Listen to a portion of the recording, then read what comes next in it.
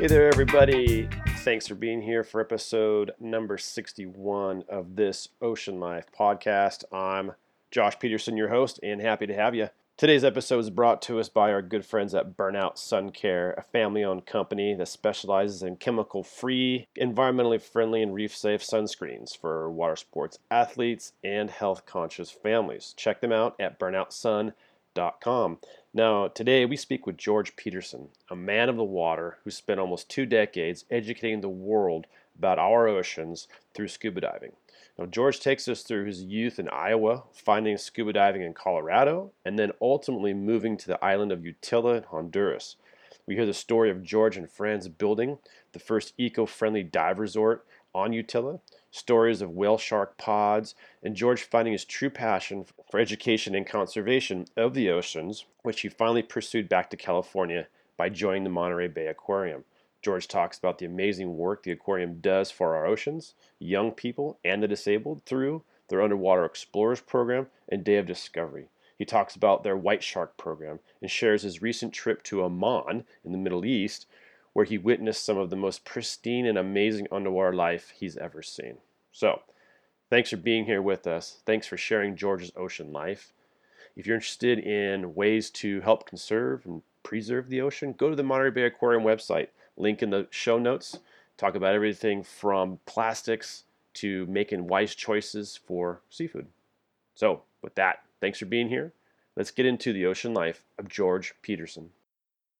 Mr. George Peterson, welcome to the podcast today, my man. Thanks for having me, Josh. Great to see you again. I'm so stoked. We've been playing sort of email tag for a good, 3-4 months, and finally have got it together to get together. So I appreciate your time, man, so much. Thanks for having me. I appreciate the opportunity. Yeah, for sure. It was funny because we were trading emails and stuff, trying to make it happen, and I had these kind of chicken, excuses for, my kids, I got to do this and that. You're like, oh yeah, we got a time. And you're like, dude, I'm going to what? Oman, Middle East to go diving, which is a legit excuse. Yeah, that was a pretty good excuse. I'm glad I did that. Stoked me out. So yeah, I'm sorry I missed you, but I'm stoked I went to Oman. Yeah, give us what was that? What were you doing there? And scuba diving every single day, fully immersed in the ocean. And I went there with a group called Blue Green Expeditions, some very good friends of mine, Faith Ortins and Paul. And Faith used to be, she used to work for Diving Unlimited International, Tri-Suits. Yeah. And Faith and Paul decided that they kind of wanted to take a little different tact in their careers. And now they lead expeditions of people all over the world to show them fragile, unique environments. And I got to go with them to Oman. Wow. It was amazing. It was pretty much an untouched diving destination. It's just starting to get opened up to recreational scuba diving.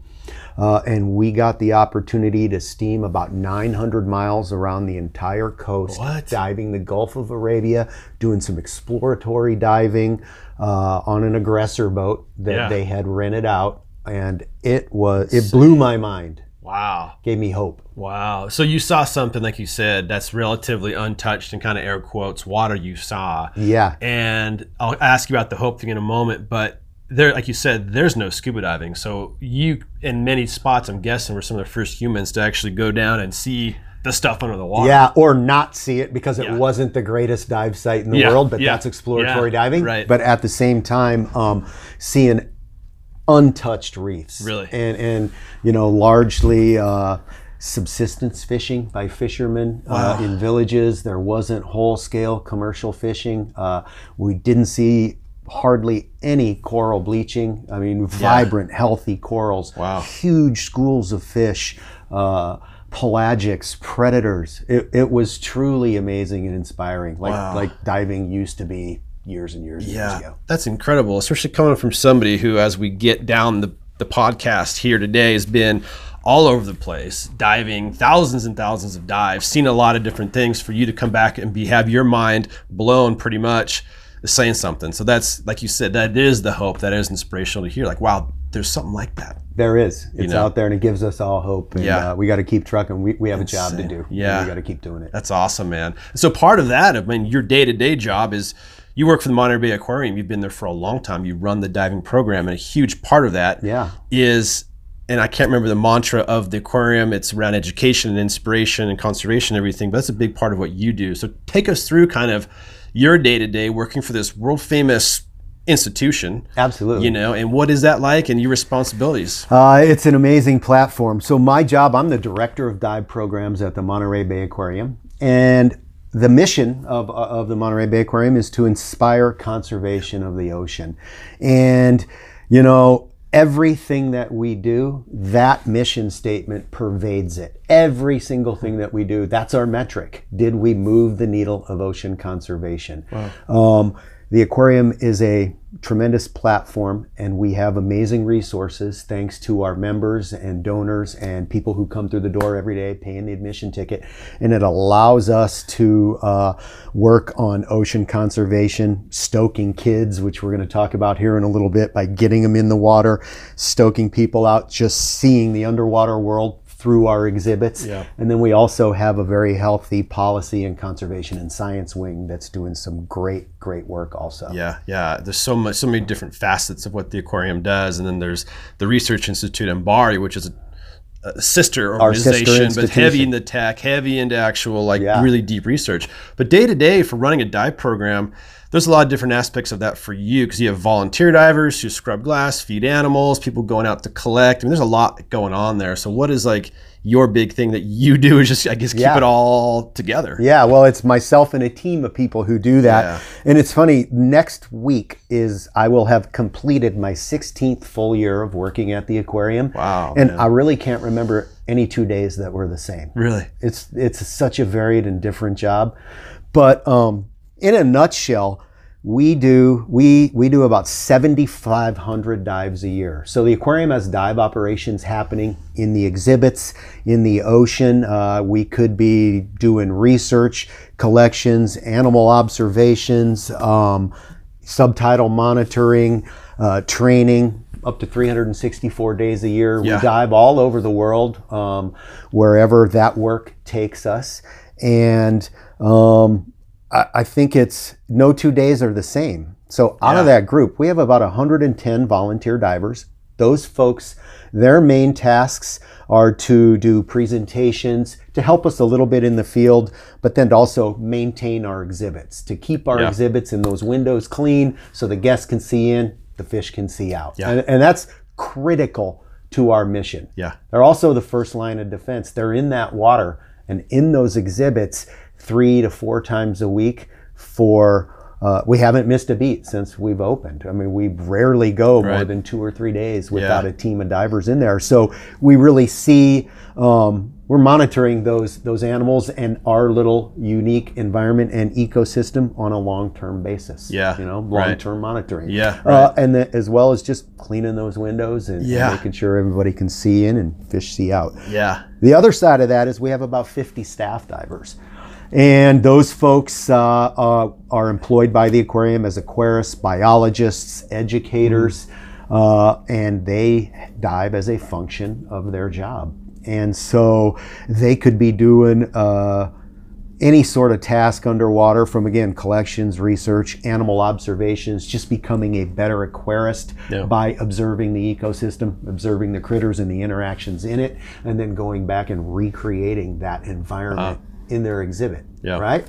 And then we also have, so we've got a volunteer dive team, we've got a staff dive team, and then in the summer, we have what's called underwater explorers. Yeah. That is I just started smiling. Yeah, a huge smile. That is my favorite thing in the world. Yeah. And I was originally hired in 2003 to be the first supervisor of the concept or the idea of Underwater Explorers, which is a kids scuba experience program. Yeah.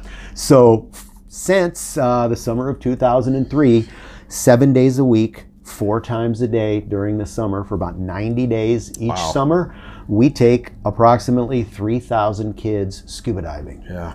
Just this last summer, Josh, we passed, we are, I think, 100 kids away from 42,000 participants. That's insane. 42,000 kids we've stoked on the ocean Wow. in that time. Yeah. And there's so many stories and individual stories Yeah. of these children and what they've gone on to do for ocean Oh, it's conservation incredible. in their daily lives, whatever that life Yeah. might look like now. Yeah. It's an amazing platform, and it's Yeah. an amazing environment to be in at the Monterey Bay Oh, Aquarium. for sure. And my son did that, the Underwater Explorers program at the aquarium, which is Monterey Bay Aquarium. Like here we call it the aquarium.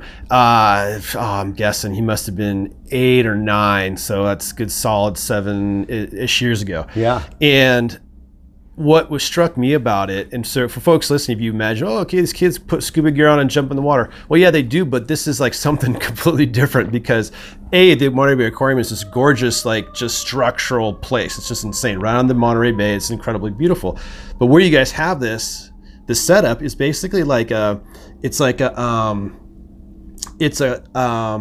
blanking on the word, but it is a controlled outdoor environment. Exactly. Right? Because it's like a big tide pool, but it's kind of, there's not waves slamming on it. Exactly. You guys put critters in there, it's big, and everybody above can watch the kids, and you give them killer dry suits, all the cool gear, and they just cruise around, you pair them up with people. It's insane. I mean, even my son, who is an ocean kid, Yeah. who had been fishing and caught big fish and done all kinds of stuff, and kind of dove a little bit, he was just tripping. So what are some of the takeaways you see of parents and kids who might be never even been to the ocean, maybe, who see this stuff? God, it's amazing. It's, again, 42,000 kids. They come from all over the world.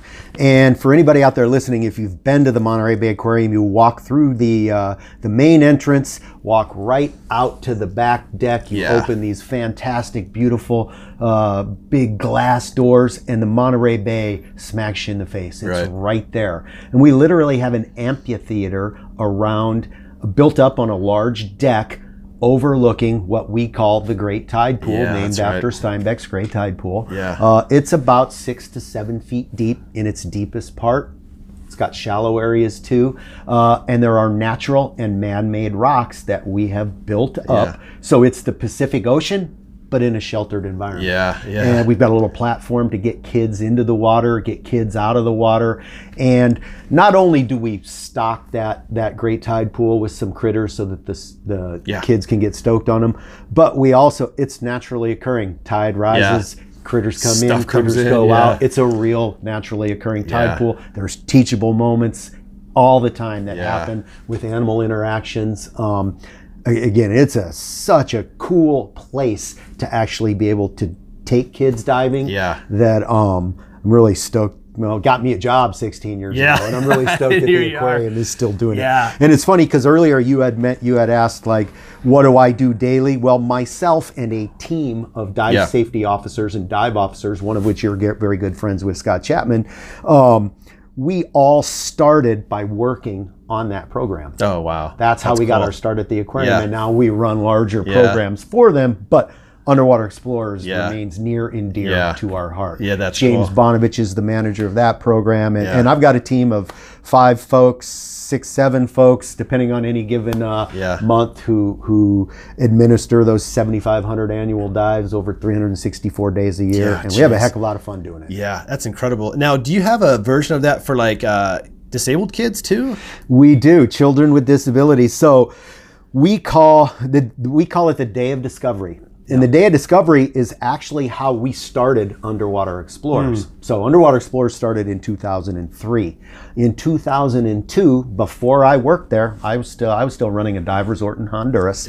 And the dive safety officers at the time, Gavin Wutkin and Gil Falcone, came up with this idea, and you know those guys, came up with this fantastic idea. And Gavin's wife had worked in physical therapy and water therapy for folks with disabilities up in the South Bay. And Gavin had assisted her in some of the therapies, and together they came up with this idea, brought Gil into the whole mix, and decided they were going to run a program for children with disabilities to go scuba diving. They did so. That day was so popular in 2002, a summer day or some early summer morning in our Great Tide Pool, that the aquarium thought there was no way we couldn't continue to do this for everybody, for every kid. And the next year they hired me for a 3-month temporary position, and 17 years later, I'm still here. And so you have the discovery days, you slot those in with the normal population of kids jumping in the water. Is that like a scheduled thing, like once a week, once a month? We do. So the Day of Discovery has now evolved into 3 days, and we have two partners, but our main partner is the Salinas Valley Memorial Hospital System, the healthcare system, and Children's Miracle Network. Cool. Great folks over there, as well as Carmel Valley Women's Club, and they're one of our longtime supporters as well. And with those folks, we bring Day of Discovery 3 times a year to the Underwater Explorers program. Cool. All the caregivers, all of the families, all of the participants get into the aquarium free. The fee to do Underwater Explorers is waived. It's free.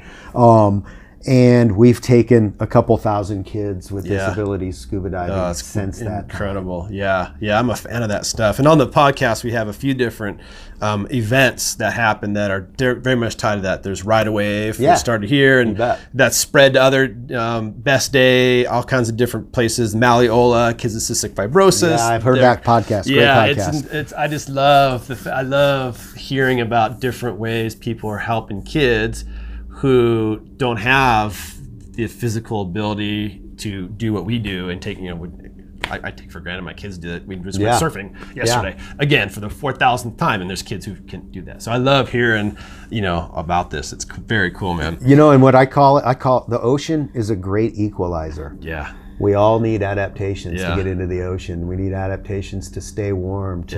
We need fins. We need masks, right? Yeah.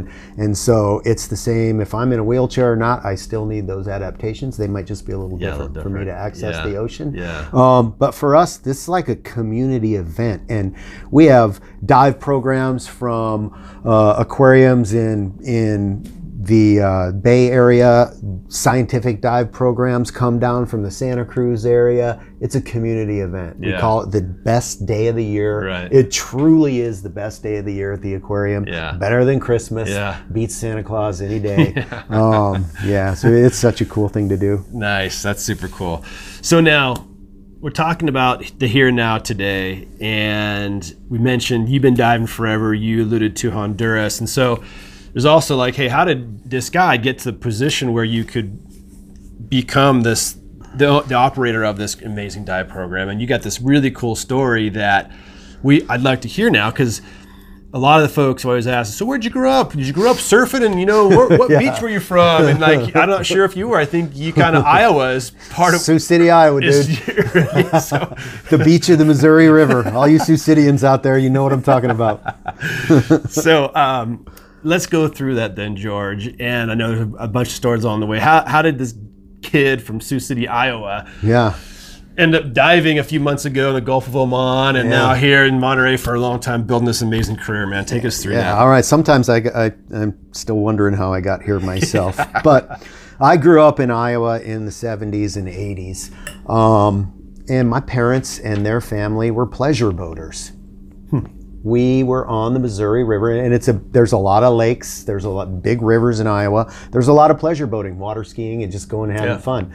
And I grew up around boats and on my parents' boats and all their friends' boats. And my brother and I loved being on the water, under the water, and you name it. We were just water babies, in the pool, in the river, in the lakes. And when I was a little kid, I always told my friends growing up, I'm going to move to California when I'm older. Never going to talk to any of y'all again. I'm going to move to California. Well, I still talk to them, but I have moved to California. I don't know how the heck I got here, but I was always attracted to the water and the ocean. And then it's kind of funny. I was studying at the University of Iowa, which is where I went to college. I graduated from there with a degree in political science. They didn't have a marine biology program, but before I was a political science major, I was a biology major. And then I ran into organic chemistry. And organic chemistry and I didn't really see eye to eye. That was one seminal moment. But then the other seminal moment was when I met Dr. Joel Barkin. And Dr. Joel Barkan has since passed away. But Joel was a professor of political science at the University of Iowa. And Joel was very much into African studies and development and how sustainable development influences policy. And I got to know Joel, and Dr. Barkan really, he didn't have to convince me too hard, but he kind of pushed me in my trajectory. And I was interested in the nexus of sustainability, policy, and hard science. And I got, with Dr. Barkan's guidance and help, to create this really cool kind of customized education that's labeled as a political science degree from the University of Iowa, but it really something was else focused entirely, on something totally else entirely. Got it. And that's kind of what pushed me towards my lifestyle. Right? And then after I graduated from Iowa, I was just, I was ready to go out and adventure. And I was never going to be a 9-to-5 type of person. You know, I've been listening to your podcast, and some folks, they have changed their life. For me, I was never going to be one of those 9-to-5 folks. That wasn't in the cards. And so I moved to Colorado, and I was a ski bum. And I'd go skiing in the winter. And in the summer, I was into mountain biking and road biking and bicycle touring, ride my bike across the country or halfway across the country. And that really, really, you know, kind of made me realize I don't have to follow a traditional path to do that, but I do have to follow my passion. Right. And right about that same time, we would also, I lived in Colorado during the mud season. You couldn't go mountain biking, but you couldn't ski. We needed something to do. And after I got certified to scuba dive in Colorado, me and my buddies would take 6-8 weeks every spring, and we'd head down to Baja with fishing boats, surfboards, dive gear, little trailers, and we'd live up and down the Baja coast, diving, fishing, surfing, drinking beer, and having fun. And that really, really pushed me into the ocean lifestyle. Absolutely. And I got certified in Colorado. Me and that same group of ski bum bicycle friends had got certified when one of our buddies decided to become a scuba instructor. My best buddy, Scott Cooper. And Scott grabbed a bunch of us and said, I need to practice my new scuba instructorship, and I'm going to certify all you guys. And he did so in the Aurora Reservoir in Colorado. I think it was 1995 or something like that. I can't quite remember. And I saw a crayfish, a log, a rock, a sunken plane, and I was hooked. Insane. I knew this is what I wanted to do. Started traveling and diving, and that pushed me into the ocean lifestyle. Got it. So your buddy got you certified. You're already a water guy. You're already interested in the ocean because you're doing these cool Baja trips. You get certified. Being underwater, you just opened this whole new world of the water for you. And then you started in between taking vacations from work and going on a plane and going somewhere to go diving around the world. Is that you were now doing dive sort of vacations and stuff? So it still took me a couple years to go full on ocean, right? And so I'm in Colorado. I'm still being a ski bum, and I'm still riding my bike, but I started to go to Honduras or travel around the world to go scuba diving in a few different places, and I'd take 2, 3, 4 months over that summertime out of my busy bike riding ski bum schedule to go to go scuba diving. And I ended up in doing the La Ruta Maya, which a lot of university kids in the mid 90s did from the United States and from Europe.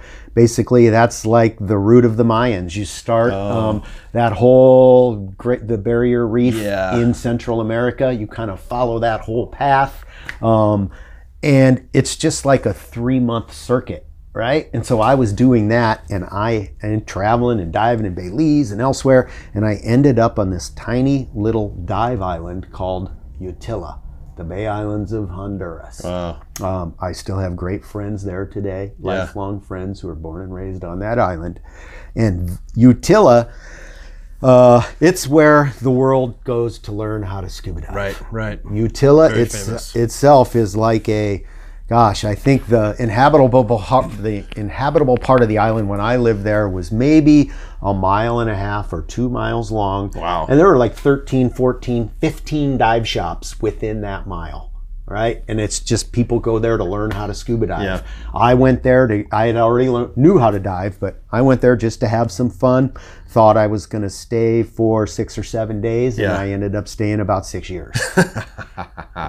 Yeah. So what hooked you? What'd you get into then that kept you there for that long? Well, I was there with some friends of mine, and we were hanging out, and just every day new groups of people would come in, and we were diving every day. I was hanging out with a big group of Irish guys and some French Canadian guys, and we were all just kind of stoking everybody out about the ocean, and these kids would come in from La Ruta Maya, and they'd come to Honduras, and our whole deal was we needed to get people to sign up for classes and fun dives so that the boat would go out so that we could go diving. Right? So you're hustling for the boat, for your own. So we're hustling. We're hustling. And all of a sudden, before you know it, the owner of the dive shop at the time, Mamie Lou, who's born and raised in Utila, looks up, and we've got a full dive shop. And she said, George, I think, why don't you come back and manage the shop? And I said, I'm going to go to Colorado, sell everything, and I'll be back in a couple weeks. No and way, that's like what that. I did. Yeah. Took you about, what, 5 seconds to decide that? 5 seconds to decide that, Josh. Wow. And I went back to Colorado. I was there for maybe 10 days, got rid of all my stuff, moved down to Honduras, and started it up. So how'd that feel, man? So in the blink of an eye, this woman who you knew invites you to do this, and you said yes, and you handshake, and you get on the plane. Like, I can only imagine the elation that you felt knowing what you were about to go do. You know what I'm saying? Like, you're entering this new, insane, rad chapter of your life. Like, I can't imagine like the giddiness you must have felt. Like, I'm going back there to stay. I could dive every day. This is my like gig. That must have just been. Yeah. How old were you at that time? 20s? I think let's see, I was probably 27, 28 at the time, and it was life-changing. It was one of 2 seminal moments in my ocean life that kind of really impacted me, and that was the first one. Yeah. And so we're down there. Well, I'm down there, and I'm kind of doing the same thing, bringing folks to this dive shop, and we're just rocking and rolling.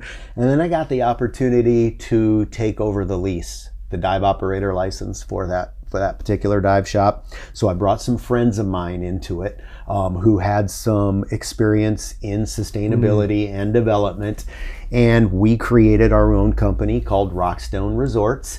And what we did was we took over this lease, and this was pre-Airbnb. Yeah, right? Absolutely. I signed up for my first email address while I was in Honduras. Right. That time frame. And we ended up purchasing a piece of land on the opposite side of the island from where everything was developed. And what we were going to do was build a couple houses for 100 of our closest friends. We were going to have them give us a little bit of money to run it, and we were going to build an eco-groovy, off-the-grid, sustainable resort, kind of pre-Airbnb in that style. Yeah. And a lot of these things didn't really exist at the time. Yeah, right. So we went and we did that. So at the same time we were operating this business on one side of the island, we were starting to develop this piece of property on the other side of the island in a sustainable, eco-groovy way. It's totally off the grid, that's right? Cool. And 4 or 5 years later, we had realized our dream. Yeah. And it was a heck of a lot of work. Yeah. It was a heck of a lot of fun. The adventures I had all throughout the Caribbean with, lifelong friends from all over the world made me who I am today. Yeah. Pretty cool stuff. Wow. So you have a dive shop, you create this eco-friendly resort, and you start, basically, that's now your lifestyle. You're splitting time between running those things and then your own time getting in the water. So around that time, I mean, there's probably, again, 1,000 different stories, but do you remember a couple times of your own experience in the water, either around Utila or somewhere else in the Caribbean during that time frame that just like one of those moments that still stand out in your mind, being underwater was maybe was a certain animal or some certain dive? Being underwater there, I was lucky. There's a resident pod of whale sharks in Honduras. Yeah. And I was lucky enough to experience those animals on a regular and recurring basis. Wow. How many? Oh, gosh. I think the most we saw at one time was 12, 15 at once, including one that we like to nickname Old Tom. And he was named by some of the old Utilian fishermen. Really? And Old Tom, I had a 45, 47-foot boat. Yeah. And Old Tom was bigger than that. No boat. way. He was a big old whale shark. And you would just see him. And I would just cruising around. see him. And so, right, That's my job then at that time was to get people stoked on the ocean and take them diving. And I was a diver. That was what I was into. But it's also the Caribbean. It's a backpacker resort. I had a bar, had a restaurant. Yeah. I had that whole thing. And there's a certain amount of hedonism involved. Yeah. That was my job. Yeah. And I loved seeing the animals, and then at night it was this whole other social environment. Bunch of other animals. Yeah, we'll leave it at that. But I kind of wanted something more out of my career, and I wanted to give back to the ocean a little bit. And how I learned how to do that, or saw a path on how to do that, was at the time there were a couple university dive programs, and I cannot remember from what university in England, that would come over and engage in scientific diving studies in Utila. Yep.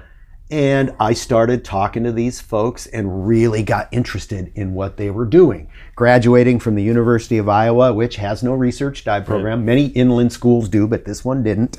I wasn't exposed to that, even in my professional life as a scuba instructor. Right. I was a PADI and an Andean technical dive instructor, but I didn't really have an idea on scientific diving. Yeah. And scientific diving is like diving with a passion and a purpose. Yeah. And that really got me stoked. And I thought, you know what? I kind of want to use my background and use my dive skills, and I want something more out of my career, and I want to give back to the ocean. Yeah. And that's when I said, I'm gonna jump out of this. Right. And I divested my interest to my partner and good friend Tommy Poole, who then went on to develop and build an eco-groovy Airbnb style crib in Honduras. Yeah. Congrats to him, but I was on a different path and a different trajectory. Yeah. So you were before you met these groups from the UK, these college basically diving programs. Were you already kind of thinking of, you were ready for something else? Yeah, I was. Yeah, and then you saw, well, those guys are diving, which that was you. That was all, you're all about it. But then you saw a way that you could apply the diving, your love and passion, to research or monitoring or concept or whatever, and that's what these guys were doing. And, so and outreach and everything together went off basically. Yeah. But I still didn't know how to put that all together. Right. But I knew that there was a path. It was like the little light at the end of the tunnel. Got it. And for folks out there, especially young kids, I'm about stoking young kids right now. And kids out there listening, like, be passionate and be persistent. Just keep at it, and the opportunities that, when an opportunity arises and you're prepared, there's no such thing as luck. It's opportunity and preparation. Coming when together. they meet, you take advantage of it. And so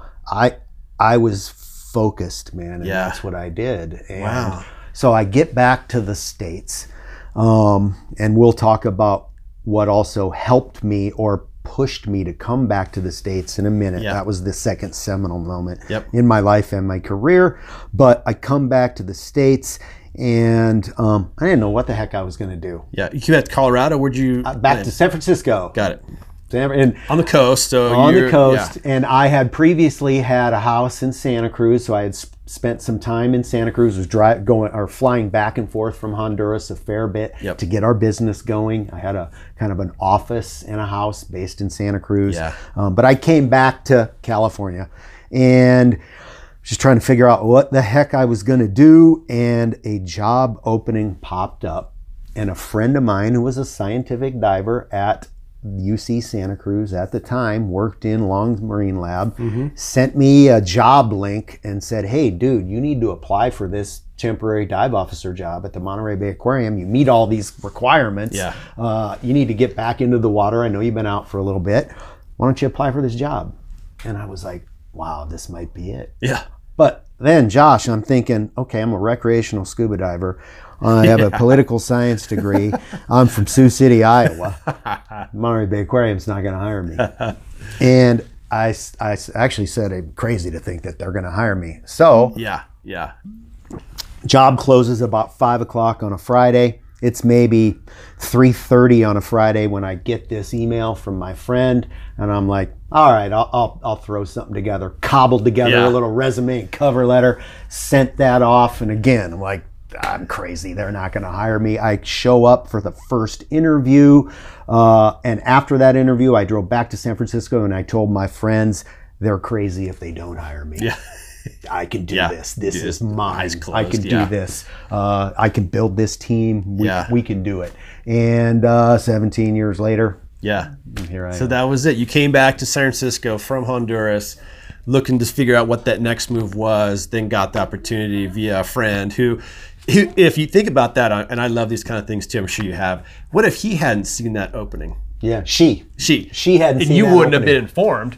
It's just like one of those like paths, those doors open and close, and then like, that's really cool. There's the moon and stars It's align so true. every now and then, In my life, so many things like that have happened. Like, I truly know I'm fulfilling my destiny in this job. Yeah. I know it. Yeah. It's a crazy feeling. It's a crazy man. feeling. That's awesome. I think that's right when we met, because as we were talking, we're trying to figure out, and I remember because somebody, I think it might have been Chad King, introduced us. I think it was at the Breakwater. I'm just trying to piece this together. Yeah, I was diving out there on one of my off days. I remember that. I swear, it was like, just George. And I remember, my earliest memory of you was, coming out of the water. Maybe I was too, I'm not sure.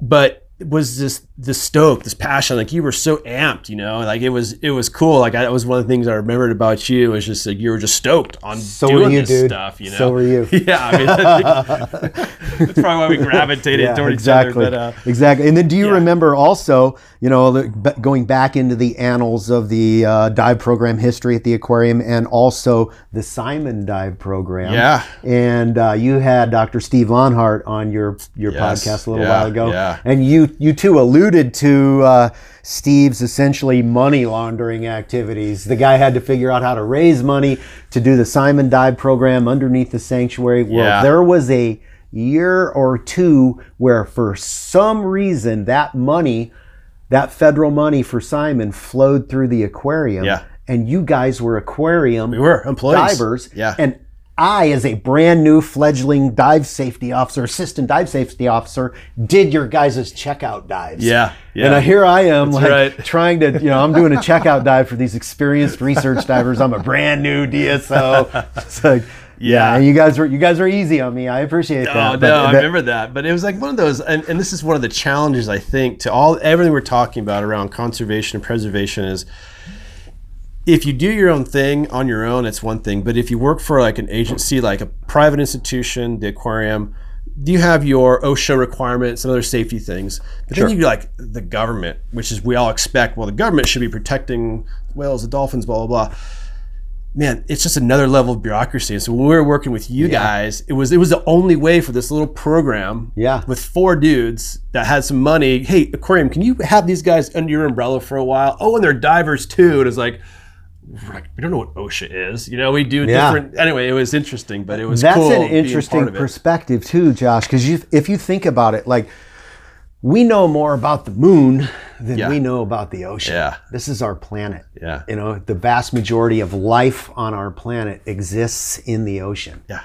We, as scuba divers, get to see that much of it. Oh yeah, just right? not even a sliver. We have no idea what's underneath there. And so the fight for marine science it's real. Yeah. And the fight for resources is real. Yeah. Climate deniers, that's the climate change deniers, that's real. Yeah. And it's something we have to face today. And we have to work on that. No, agreed. And that's one of the things I love about what you're doing with getting the kids in the water, because being underwater with scuba diving, again, it's like a seminal thing. And I love that word you've used, because some people, again, who maybe never even been underwater, even to the beach, when they're underwater, it's like that lightning bolt. And I've had people on the show who are like, I just kind of took a class and boom, my first drop down, my life changed. Things change. And that's what we need, more people who want to be in the water, because we need people in the water to go figure out what's going on under the water to see what we can do about it, And it's not easy, right? Especially here, cold.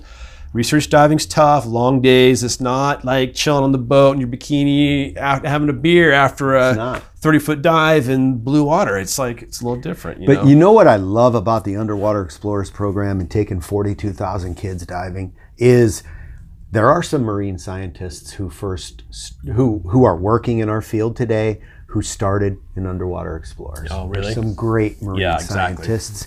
But at the same time, there's some great educators. Yeah. There's some great sales people. Yeah. There's some great software engineers. But you know what they are now? They're ocean advocates. Yeah, that's right. Somebody shared the ocean with them and the love of the ocean with them. And now they stoke people in their job, and that's what we need. Yeah. The ocean isn't just for scientists and research. It's for all of us. It provides our life on the planet. Yeah, dead on. It's very true. It's true. And the more, and like you mentioned, a variety of disciplines, from software engineering to writing grants to educating to putting a mask on and diving, and everything in between is required, And so, yeah, people get inspired. That's one of the neat things about the aquarium is, and I see people I know, because I work over in the Bay Area, and a lot of people aren't ocean people, which is cool. And they're posting pictures on Instagram of a shot of a fish from the aquarium. Something that you and I would be there, physically see it, and appreciate the beauty. But it's like I wouldn't post that. But it's really important to them. The aquarium and other aquariums like that are giving them a connection to that environment and that animal that they may never have otherwise. Yeah. I'm sick of seeing cat videos on YouTube. Totally. I like fish videos, man. Fish worship. Is it wrong? I don't think so. I know. So then day to day now, how much are you getting in the water? I know, like, what does that look like with your busy, well, now else? I'm the director of the dive program now. And before that, I was the diving safety officer, acronym DSO. Yep. The industry term, the insider industry nickname for a DSO is not dive safety officer, but dive seldom officer. As a director, I can tell you I dive even less. Yep. But I'm going to circle back or go back to that Underwater Explorers program again. Yeah. My job now is to facilitate getting people in the water. Yeah, right. Right? And so that's what I do. Yeah, and that's what the staff that I'm lucky enough to get to work with, a very talented group of individuals, that's our job at the aquarium. And so yes, we certainly have to be able to do each and every one of those dives, but it's to facilitate diving for other folks. That's what our jobs are. Yeah, right. And that's what you're about, basically. And so side by side, your perspective on the stoke you get, as you mentioned, you're so psyched on getting kids in the water. Today, facilitating what you're doing, getting other people in the water to feel a connection, next to like your own in the water, those times where we're so lucky, or it could be anywhere, but like, that perfect day with the kelp forest. I mean, like, it's pure and utter, elation, Are those different, that kind of juice you get from those things? Are they similar? Yeah. Like, how do you describe that? Oh man, I get juice from so many things in the water, like just the natural environment, the animals. I've done a lot of work with white sharks, and not necessarily research, but diving and observing with them through a project that we've had at the aquarium for a number of years. I've got to work with mobulid rays in Mexico and had some really amazing experiences underwater, free diving and scuba diving with them. But where I get my stoke the most, and where the absolute best day I've ever had underwater, was in the Great Tide Pool in 2004 with a young boy who was blind named Zach Brunel. Wow. And Zach had cancer, and Zach has since passed away, but Zach's dream was to do Underwater Explorers. Yeah. What his aunt was a guide at the aquarium, And in the very first year of Underwater Explorers, 2003, Zach showed up, able-bodied young boy, and UE Underwater Explorers was sold out. He couldn't do it. He lived in Bellingham, Washington, and he told his parents, I want to do that next year. Great, that sounds great, Zach. We'll come back down and visit your aunt. In that ensuing year, Zach got cancer. He had, I believe he had a tumor that was pressing on his optical nerve. So he was also blind. He had a feed bag when he was with us. And Zach showed up at the aquarium after a very short pre-notification and showed up to do Underwater Explorers, but Zach had these afflictions at the time. And yeah, we had a day of discovery, and I had mentioned that it predated Underwater Explorers, but after we went diving with Zach that day, I was in the water along with another woman, Pamela Wade, who's an educator at the aquarium, still works at the aquarium today, also started in Underwater Explorers. Her and I took Zach scuba diving. And there wasn't a dry eye in the house except for Zach and Pamela and I. Right. We went home and cried, but that day, Zach touched us all. His amazing courage, his spirit, his inquisitive, he was very inquisitive. And he was also witty and funny and wise beyond his years. Wow. 12-year-old little boy who's facing these life afflictions. Crazy. Zach was my inspiration and our inspiration. Yeah. We renamed the Day of Discovery the Zach Brunel Day of Discovery. Oh, right on. And it resolved our mission to bring more and bring the ocean to more and more kids. Right. And that's the absolute best day I've ever had in the ocean, hands down. So this kid came a year prior healthy. Yeah. And he's like, I want to do this. Couldn't because it was full. In the ensuing year, this happened. Yeah. Lost his vision and cancer, and now was in it. Oh, that's crazy. And then he was close. Yeah, he was close to it.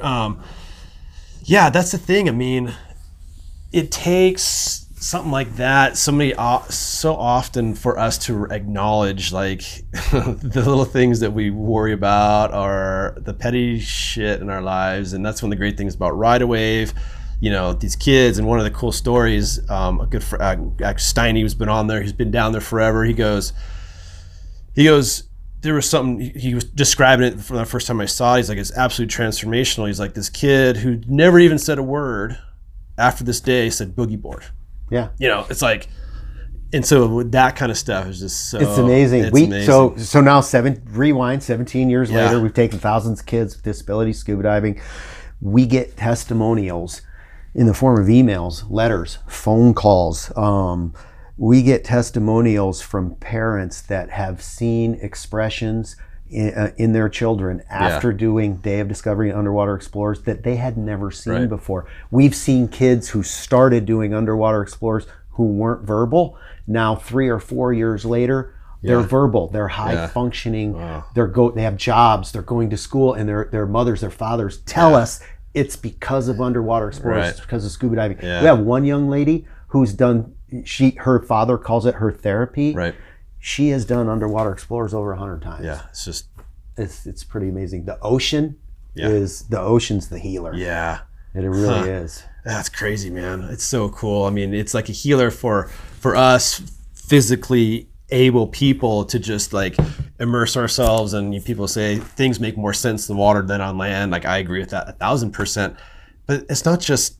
It's also for people who aren't physically completely fit, or you know, I mean, it is. So, and there's a cool book. I was just talking to somebody that I'd read a few years back.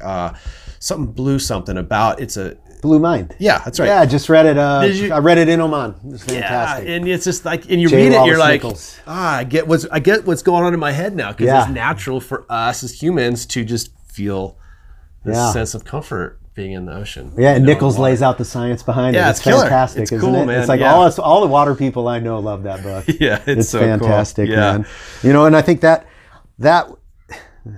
you know, Day of Discovery, and we talk about the ocean being the healer. It's like the spiritual rock for me. It's, you know, the ocean has provided everything for me. Yeah. But the ocean also took away things from me, a lot of things, and it the respect I have for the ocean and the place the role that it plays in my life and the life of Californians and coastal people and the entire nation. I think our job is to maybe make that connection, that the role it plays in all of us. Right. I think we're just now starting to understand that on so many different levels. Yeah. Right? I agree with you. And it's funny, I'm starting to feel the same way too after I look back and growing up in Santa Cruz, really lucky, done everything you can imagine in the ocean, really lucky. But it was just always there. It was like, your bike. You just jump on your bike and go do it. You don't realize until your bike's broken or whatever. You're like, man, I was really fortunate to have that thing. The ocean, now maybe it's seeing it through my kids' eyes, helping them. Maybe it's seeing like the disabled kids jump in the water.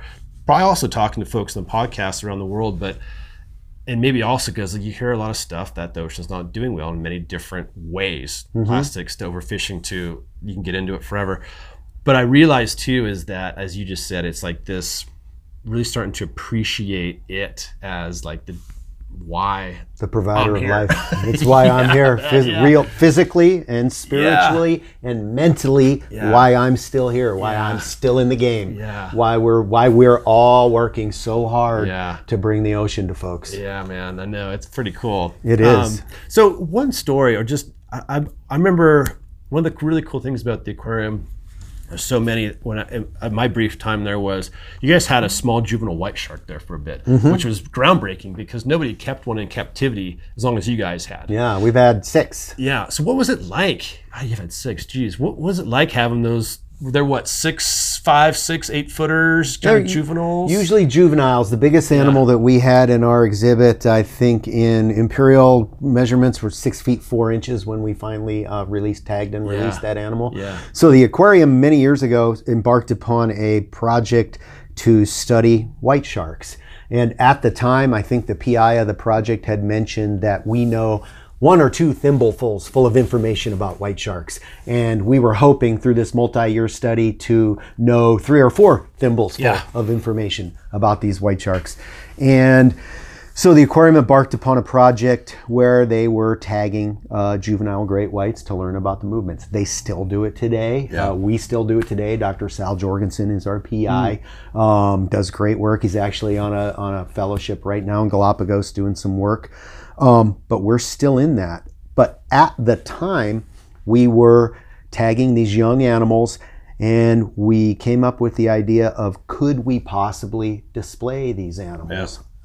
Because the myths around sharks, great white sharks especially, hundreds of millions of them are still being killed every year due to bycatch or targeted fishing and shark fins.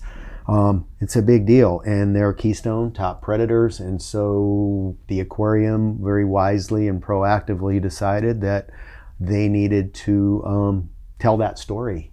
And so that was kind of the twofold impetus to start that project. Was certainly we need to study and contribute to the body of knowledge academically, but then what the aquarium does so well is we then need to take that and tell a story. That's right. And get that story out to the public. Make it relevant to average everyday folks Absolutely. on the street. And so what we would do is we would set up an open ocean net pen about a mile off the coast of Malibu every summer for 2 or 3 months at a time. And we worked with, I think it was 7 or 8 fishermen throughout the Southern California Bight, commercial fishermen. And we said, hey, if you guys come across any juvenile white sharks that you've caught as accidental bycatch, please let us know. We'll pay for your fuel, or there was something along those lines. Like, it was a very nominal fee, but we'll pay for your fuel. Don't just throw the animal back. Let us know. And we worked at the time, we still do work with Dr. Chris Lowe and the Cal State University Long Beach Shark Lab. And they were our partners, our rapid response partners down there. And we would put these compromised animals into our net pen so that Dr. Lowe and his team of collaborators could study these animals and do a little bit of research on them. And at the same time, we were hoping maybe we could nurse them back to health and either release them into the ocean, which we did many times, or also the idea was maybe we could bring 1 or 2 up for display for a short amount of time, put it in our exhibits, and then tag and release it. Well, we did that 6 different times. Yeah. I think the Wow. program ran 7 or 8 years, and it was my job to supervise all the diving operations inside that net pen with the white sharks, with the juvenile white sharks. Yeah. So myself and our talented team of scientific Yeah. divers, that was our job. is Yeah. Living in Southern California and working on this project every day out in the water. Right. It was an amazing time. And then how about the animal in the exhibit, right? Because at the Monterey Bay Aquarium, you have the open ocean. That's what it's called, I believe, right? Yeah, the open seas. Open seas exhibit, and it's super tall. It's gigantic. There's bluefin tuna. There's turtles. There's scallop hammerheads. It's an open ocean environment, right? It's a gigantic tank, and then we put these mahis in there, and you put this 4 to 6 foot white shark in there. At the time, it was a little bit smaller. I think 4'11" is what he went Yeah. in there as. Got Came it. out 6'4". Right. That Yeah. First or second. Yeah. one. And so when you who work there, you see that tank, maybe not every day, but a lot, because you're in it diving, you see your guys are in it diving, you start to notice kind of this common pattern of behavior of the animals in there. Then you put this like top predator in there.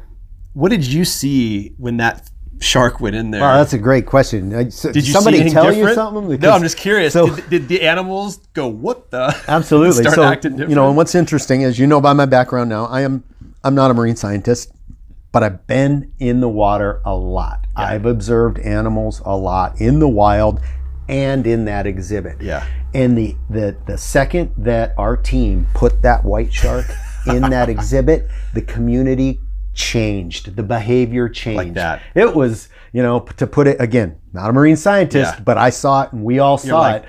Was behavior changed. Everybody realized that the landlord was in the exhibit, No even though it was a way. little baby landlord. Didn't matter. The landlord was in the exhibit, and that was a really interesting, dynamic time. That's cool. And so we got a hold of a friend of ours from Shark Reef, Mandalay Bay, which is an aquarium out in Las Vegas, Jack Jewell, and Jack had done some chainmail diving, and he was pretty good at diving with sharks, and so we brought Jack out to kind of train us on how to use chainmail suits, Yeah. as well as we needed to borrow some suits, so Yeah. thank you, Jack, by the way.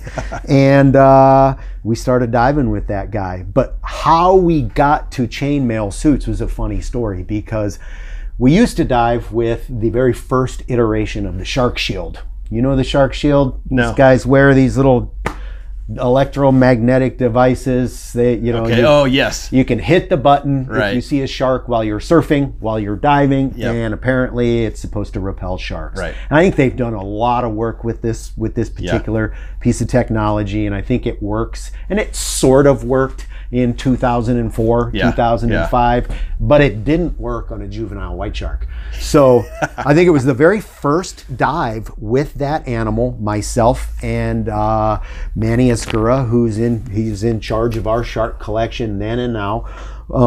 We get in the water and we go diving, and this animal, the juvenile white shark, makes 3 big passes around this 1.2 million gallon exhibit, and each one of these passes he gets closer and closer to us.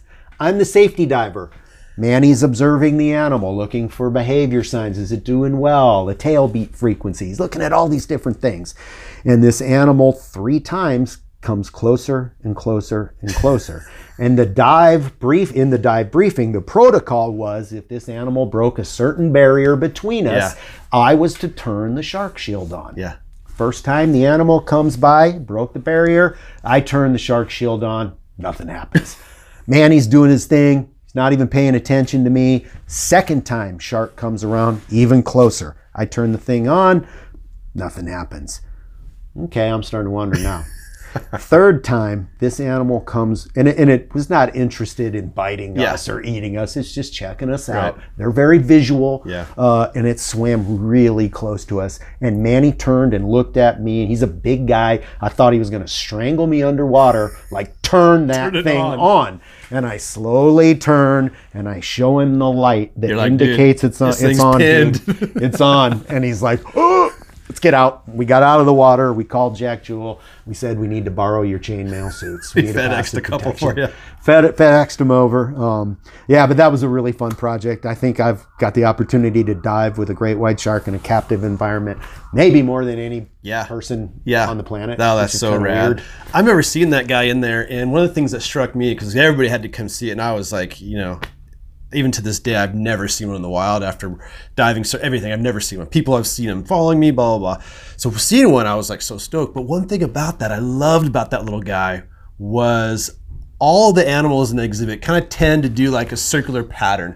The tuna, they're in different groups, but they're all kind of doing sort of their common sort of swirl. I don't know if it's counterclockwise or clockwise, it doesn't matter. But then here's that white shark. He's just going against the grain, and fish are parting. He did not care, man. He was pool. Yeah, it was just like that. It was awesome. Just a different animal. Yeah. Magnificent. And being majestic. That up close and personal with that animal was life-changing. Yeah. Really cool. The amount of respect that I have for those critters, it's unbelievable. Oh, man. Yeah. They talk about persistence. Yeah. That's a white shark. Yeah. Yeah. Wow. All right, man. So this year, you're always doing so many neat things. You went to Gulf of Oman a few months back. Like in 2019, any plans, anything you're looking forward to, new and unusual or exciting? Yeah, absolutely. On a personal note, I'm going to Cuba in a couple months to do some diving in some marine protected areas down there. So absolutely can't wait to do that. But then the big thing coming down the road for us at the aquarium is we're going to open an exhibit that we're calling right now the Deep Experience. And essentially we're going to be looking at critters that live in like 400 to 600 feet of water. Wow. So how does that affect me is we're going to be doing some black water diving operations off the coast of Kona, California to do some observations. And then we've got a really talented team of people that are able to culture jellyfish. Wow. And so the idea is maybe we can start to culture some of these deep water jellies that we can then display for folks, and they're absolutely mesmerizing and amazing looking creatures. So out off the Kona coast, every night, the largest vertical migration of animals on the planet happens. Wow. And these animals come from thousands and thousands of feet deep. Pelagic invertebrates and larval fish come from thousands of feet deep to within 100 to 60 feet of the surface. Jeez. And they come up, I believe they're feeding, and then they come back down. No way. Each night. The largest vertical migration of animals on Earth. Jeez. And we're going to go out and check it out in August for a couple weeks of diving. Wow. Yeah, so for me, I can't wait to go see that. Basically, we're going to be suspended a few miles off the coast of Kona in 4 miles of deep water off of a little trapeze with some lights looking at jellyfish. That's awesome, man. Yeah, it's going to be awesome. Who knows what else you'll see swimming around too. All kinds of stuff. Yeah. Blue sharks, cookie cutter sharks, maybe the occasional manta. Yeah. It's just, I'm really stoked to go check it out. Nice, man. Nice. Yeah. That sounds insane. Well, I really appreciate hearing all this, man. I can keep going about animals and diving and everything forever. And thanks for persevering on the scheduling to get you on the show. Thanks for having me. It's been great. It's been awesome, George. So thanks, thank Josh. you so much, man. All right. Take care. Cool. Peace. Hey there. Thanks so much for listening to the podcast today. We really appreciate all the support. If you like what you heard, please, hype us up on social media. Always appreciate, spreading the word. Give us a nice little rating on the your podcast app, and just keep tuning in. If you're interested in being on the show and sharing some of your life stories, hit me up, josh@thisoceanlife.tv. You can PM me on Facebook or Instagram. Anyway, thanks again for being here, and have a great day.